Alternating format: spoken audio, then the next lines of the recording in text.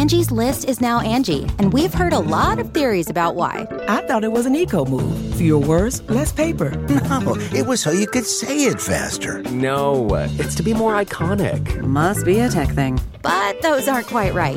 It's because now you can compare upfront prices, book a service instantly, and even get your project handled from start to finish. Sounds easy. It is, and it makes us so much more than just a list. Get started at Angie.com. That's ANGI, or download the app today. Welcome to the Tech Meme Ride Home for Monday, July 6, 2020. I'm Brian McCullough. Today, Uber buys Postmates for $2.65 billion. There's an Xbox Series X event coming later this month, an algorithm that could predict COVID-19 outbreaks. Florida becomes the first to enact a DNA privacy law, and Sony's new wearable air conditioner, the Rion Pocket, is here. Here's what you missed today in the world of tech. It's official. Uber is buying food delivery service Postmates for $2.65 billion in an all-stock deal. To catch you up on the state of play here, everyone knows the delivery space needs to consolidate because there are too many players in a space that might not actually be that profitable in the end. Uber wanted to acquire Grubhub, but that would likely have drawn a ton of regulatory scrutiny that might have killed the deal, so Grubhub decided instead to accept an acquisition offer from JustEatTakeaway.com. Postmates, meanwhile, is the fourth largest U.S. food delivery service and was sort of running out of options. It was either going to do a deal now or IPO soon and hope for the best, but then we haven't really talked about why Uber wants to suddenly get in the acquisition game in terms of delivery operations. Quoting CNBC, the deal brings together the fourth largest U.S. food delivery service with Uber Eats, which trails only DoorDash in market share, according to Second Measure and Edison Trends. The companies said Uber intends to keep the Postmates app running separately, quote, supported by a more efficient combined merchant and delivery network, end quote. Uber is banking on food delivery to help sustain its business during the coronavirus pandemic, as demand for ride-sharing has plunged. In its first quarter earnings call, Uber said gross bookings revenue for its ride segment was down 80% in April from a year earlier, while gross bookings revenue in Eats was up more than 50% during the period. Postmates has had success in specific urban areas, Los Angeles and Miami, but has struggled to compete nationally against DoorDash, Grubhub, and Uber Eats. Even with Postmates, Uber will still trail DoorDash in food delivery market share, according to Edison Trends. That should help with U.S. regulators who may have pushed back on an Uber-Grubhub tie-up, but could be more likely to accept an Uber-Postmates deal, end quote. Also, let me give you this take from The Verge, quote, food delivery is not profitable, nor is Uber's core ride-hailing business, but the company is hoping that with restaurants closed to in-person dining, more people will be ordering takeout in the future. Uber Eats is an obvious bright spot, but it's still under immense strain thanks to regulatory pressure and competition from Grubhub and DoorDash. Uber Eats has seen an acceleration in demand since mid-March with 89% year-over-year gross bookings growth in April, excluding India. And the company is also abandoning its unprofitable markets at a steady clip. Uber recently shuttered its Eats business in 8 cities. But despite these gains, Uber is still trailing behind DoorDash, the leader in food delivery. In June, DoorDash captured 45% of transactions, according to market research firm Edison Trends. By purchasing Postmates, Uber can improve its market share to 37% from its current position of 29%, end quote. Which actually, that's a lot of money for, what is that, less than a 10% market share gain? That's kind of interesting. And the great Peter Kafka had this take on Twitter, quote, curious if/how many deals are being rushed through now because folks think they can get blessed by the Trump administration. See, for example, Sprint T-Mobile, but not a Biden administration, end quote. Facebook and Telegram say they are suspending requests for user data made by Hong Kong police following a new national security law enacted by China, quoting the Wall Street Journal. WhatsApp is pausing such reviews, quote, pending further assessment of the impact of the national security law, including formal human rights due diligence and consultations with human rights experts, a WhatsApp spokeswoman said in response to a Wall Street Journal query on Monday. A spokeswoman for parent company Facebook said in a later statement that it was doing the same, quote, we believe freedom of expression is a fundamental human right and support the right of people to express themselves without fear for their safety or other repercussions, the Facebook statement said. The move puts the U.S. technology titan on a potential collision course with Beijing after China fast-tracked the national security legislation that includes a provision mandating local authorities to take measures to supervise and regulate the city's previously unfettered internet.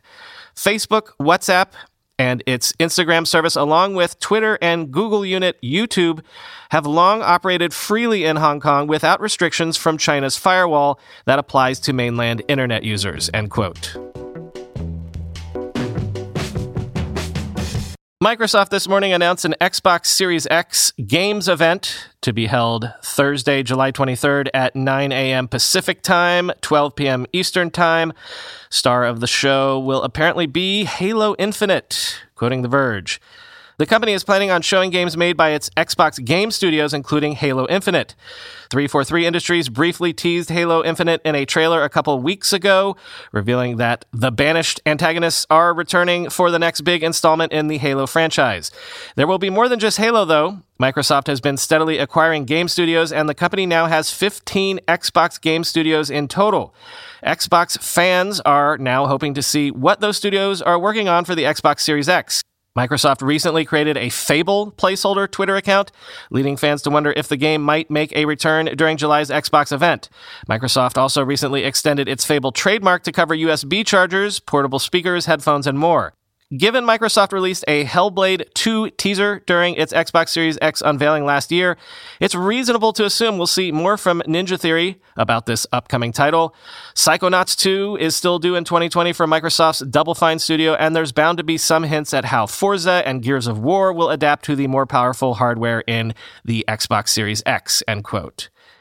So I guess we're going to see a bunch of teasers, which might give us more of a glimpse of the gameplay that is possible in next-gen consoles, but I guess we can't expect much in the way of further details in terms of launch dates, pricing, and specific launch game availability. Don't know. Tune in July 23rd to find out, and of course, Kyle will have plenty more for you on this over at the Gaming Ride Home podcast. The iCloud keychain in iOS 14 will apparently alert users if they attempt to enact passwords that are either too easy to guess or might already have leaked on the web, quoting 9to5Mac. If you're not familiar with iCloud Keychain, it stores and syncs all your passwords from different websites and apps through iCloud.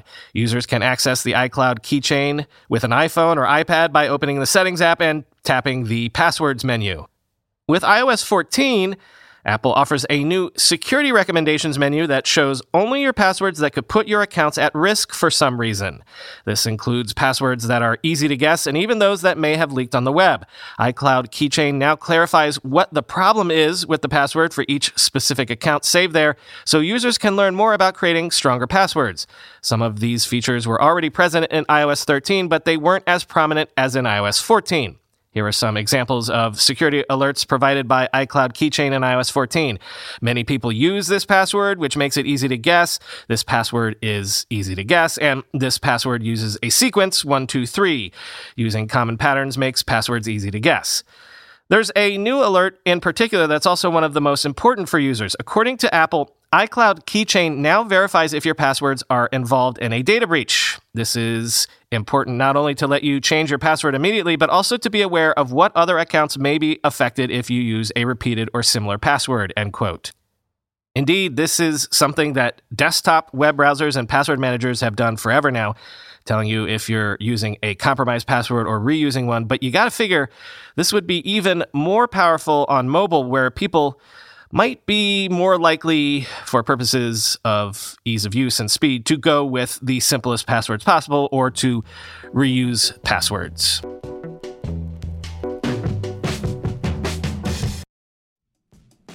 When you go through airport security, there's one line where the TSA agent checks your ID and another line where a machine scans your bag. The same thing happens in enterprise security, but instead of passengers and luggage, it's end users and their devices.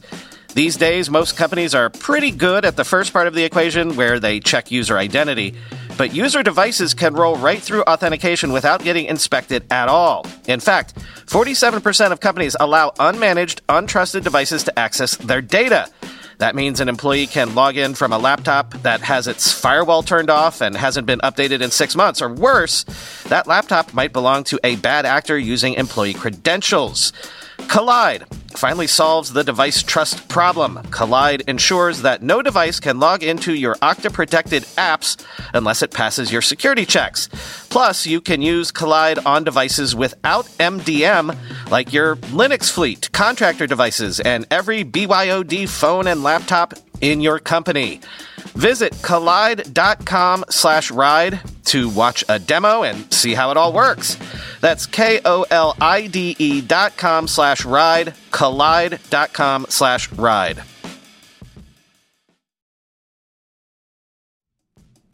Whenever I need to do financial research for this show, for instance during tech earnings season when I have to analyze how various companies' stocks have been performing, I only ever turn to our sponsor today, Yahoo Finance. For more than 25 years, Yahoo Finance has been the brand behind every great investor. Whether you're a seasoned investor or are looking for that extra guidance, Yahoo Finance gives you all the tools and data you need in one place. They are the #1 finance destination producing a holistic look at the financial news cycle, including breaking news, original editorial perspectives, analyst ratings, independent research, customizable charts, and so much more. Securely link your brokerage accounts for a unified view of your wealth, including 401k and other investments. A comprehensive perspective is what sets apart great investors, and it's how Yahoo Finance ensures you have the insights to look at your wealth in its entirety. With a community of over 90 million users each month, their real strength is helping you on your way to financial success. For comprehensive financial news and analysis, visit the brand behind every great investor, yahoofinance.com, the #1 financial destination, yahoofinance.com. That's yahoofinance.com. Researchers have demonstrated an algorithm that could predict COVID-19 outbreaks based on data from Google, Twitter, smartphones, and other streams. To be clear, they think that this could predict outbreaks before they occur, not just tell us where they are occurring now. Quote, in a paper posted on Thursday on archive.org, the team led by Mauricio Santillana and Nicole Kogan of Harvard presented an algorithm that registered danger 14 days or more before case counts began to increase. The system uses real-time monitoring of Twitter, Google searches, and mobility data from smartphones, among other data streams. The algorithm, the researchers write, could function, quote, as a thermostat in a cooling or heating system to guide intermittent activity or relaxation of public health interventions. That is, a smoother, safer reopening. Quote, in most infectious disease modeling, you project different scenarios based on assumptions made up front, said Dr. Santillana, director of the Machine Intelligence Lab at Boston Children's Hospital and an assistant professor of pediatrics and epidemiology at Harvard. What we're doing here is observing without making assumptions. The difference is that our methods are responsive to immediate changes in behavior, and we can incorporate those, end quote. Outside experts who were shown the new analysis, which has not yet been peer-reviewed, said it demonstrated the increasing value of real-time data like social media in improving existing models. In the new paper, the team analyzed real-time data from 4 sources in addition to Google: COVID-related Twitter posts, geotagged for location, doctors' searches on a physician platform called UpToDate, anonymous mobility data from smartphones, and readings from the Kinsa Smart Thermometer, which uploads to an app. It integrated those data streams with a sophisticated prediction model developed at Northwestern University based on how people move and interact in communities. The team tested the predictive value of trends in the data stream by looking at how each correlated with case counts and deaths over March and April in each state. In New York, for instance, a sharp uptrend in COVID-related Twitter posts began more than a week before case counts exploded in mid-March. Relevant Google searches and Kinsa measures spiked several days beforehand. The team combined all its data sources in effect weighting each according to how strongly it was correlated to a coming increase in cases. This harmonized algorithm anticipated outbreaks by 21 days on average, the researchers found. Looking ahead, it predicts that Nebraska and New Hampshire are likely to see cases increase in the coming weeks if no further measures are taken, despite case counts being currently flat, end quote. So there you go. Someone out there listening, remind me in 3 weeks to check on Nebraska and New Hampshire numbers, and we can see together how well this prediction algorithm performs. Florida is not a state known for being on the cutting edge when it comes to doing the right thing, the smart thing, the ahead of the game thing. And I can say that because I'm that rare thing, an actually native Floridian. But Florida last week became the first state to enact a DNA privacy law blocking life, disability, and long-term insurers from accessing genetic data. Quoting the Washington Examiner, Governor Ron DeSantis signed House Bill 1189, sponsored by Representative Chris Sprouse of Palm Harbor. It extends federal prohibitions against health insurance providers accessing results from DNA tests, such as those offered by 23andMe or Ancestry DNA, to insurers. Sprouse, the House Speaker designate, called the legislation a, quote, major victory for Floridians that will make Florida the leader in the nation in protecting our residents and our citizens' genetic information, when it was adopted by the House 110-0 and the Senate 35-3. Given the continued rise in popularity of DNA testing kits, Sprouse said on Thursday, it was imperative we take action to protect Floridians' DNA data from falling into the hands of an insurer who could potentially weaponize that information against current or prospective policyholders in the form of rate increases or exclusionary policies, end quote. Federal law prevents health insurers from using genetic information in underwriting policies and in setting premiums, but the prohibition doesn't apply to life, disability, or long-term care coverage. Insurers argue information gleaned from genetic testing, such as a person's medical predispositions, could lower insurance premiums across the board.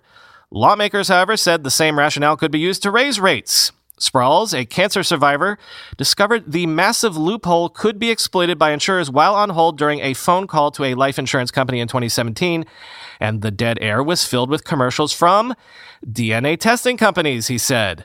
Under HB 1189, insurers are prohibited from using genetic information to price policies and offerings. The bill blocks companies from acquiring or soliciting genetic information from applicants and forbids DNA testing companies from providing genetic information to insurers without the customer's permission. Individuals, though, can still volunteer genetic information from third-party tests to insurers, end quote. And let's end today with something topical, something seasonal even. I can't remember if this was a story that I actually did or if it was a story that I thought of doing once, but I'm pretty sure I told you before about how Sony was developing a pocket-sized air conditioner that you could wear, on your body. Well, it's here, and it's called the Rion Pocket.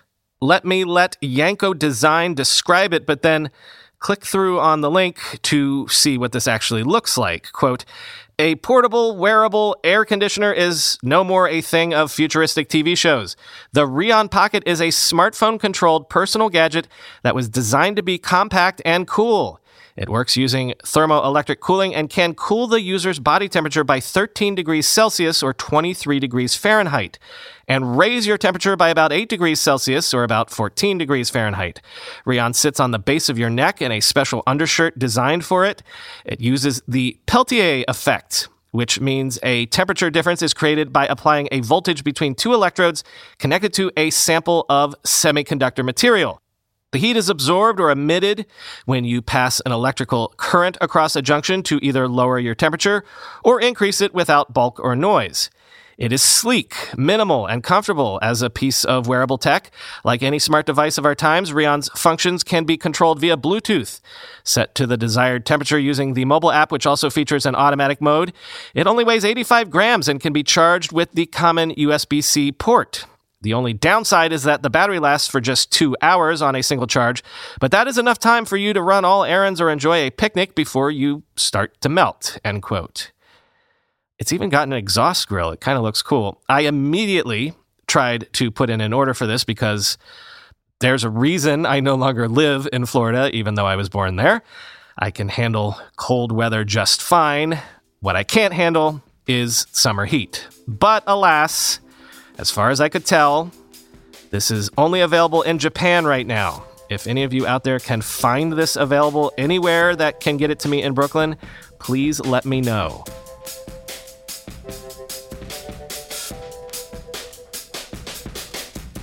Hope you all had a good weekend. Thank you to those listeners who allowed my daughter to visit your islands on Animal Crossing over the weekend. It was truly a magical experience for her, and one that reminded me of how good the internet can be when it is good. Talk to you tomorrow.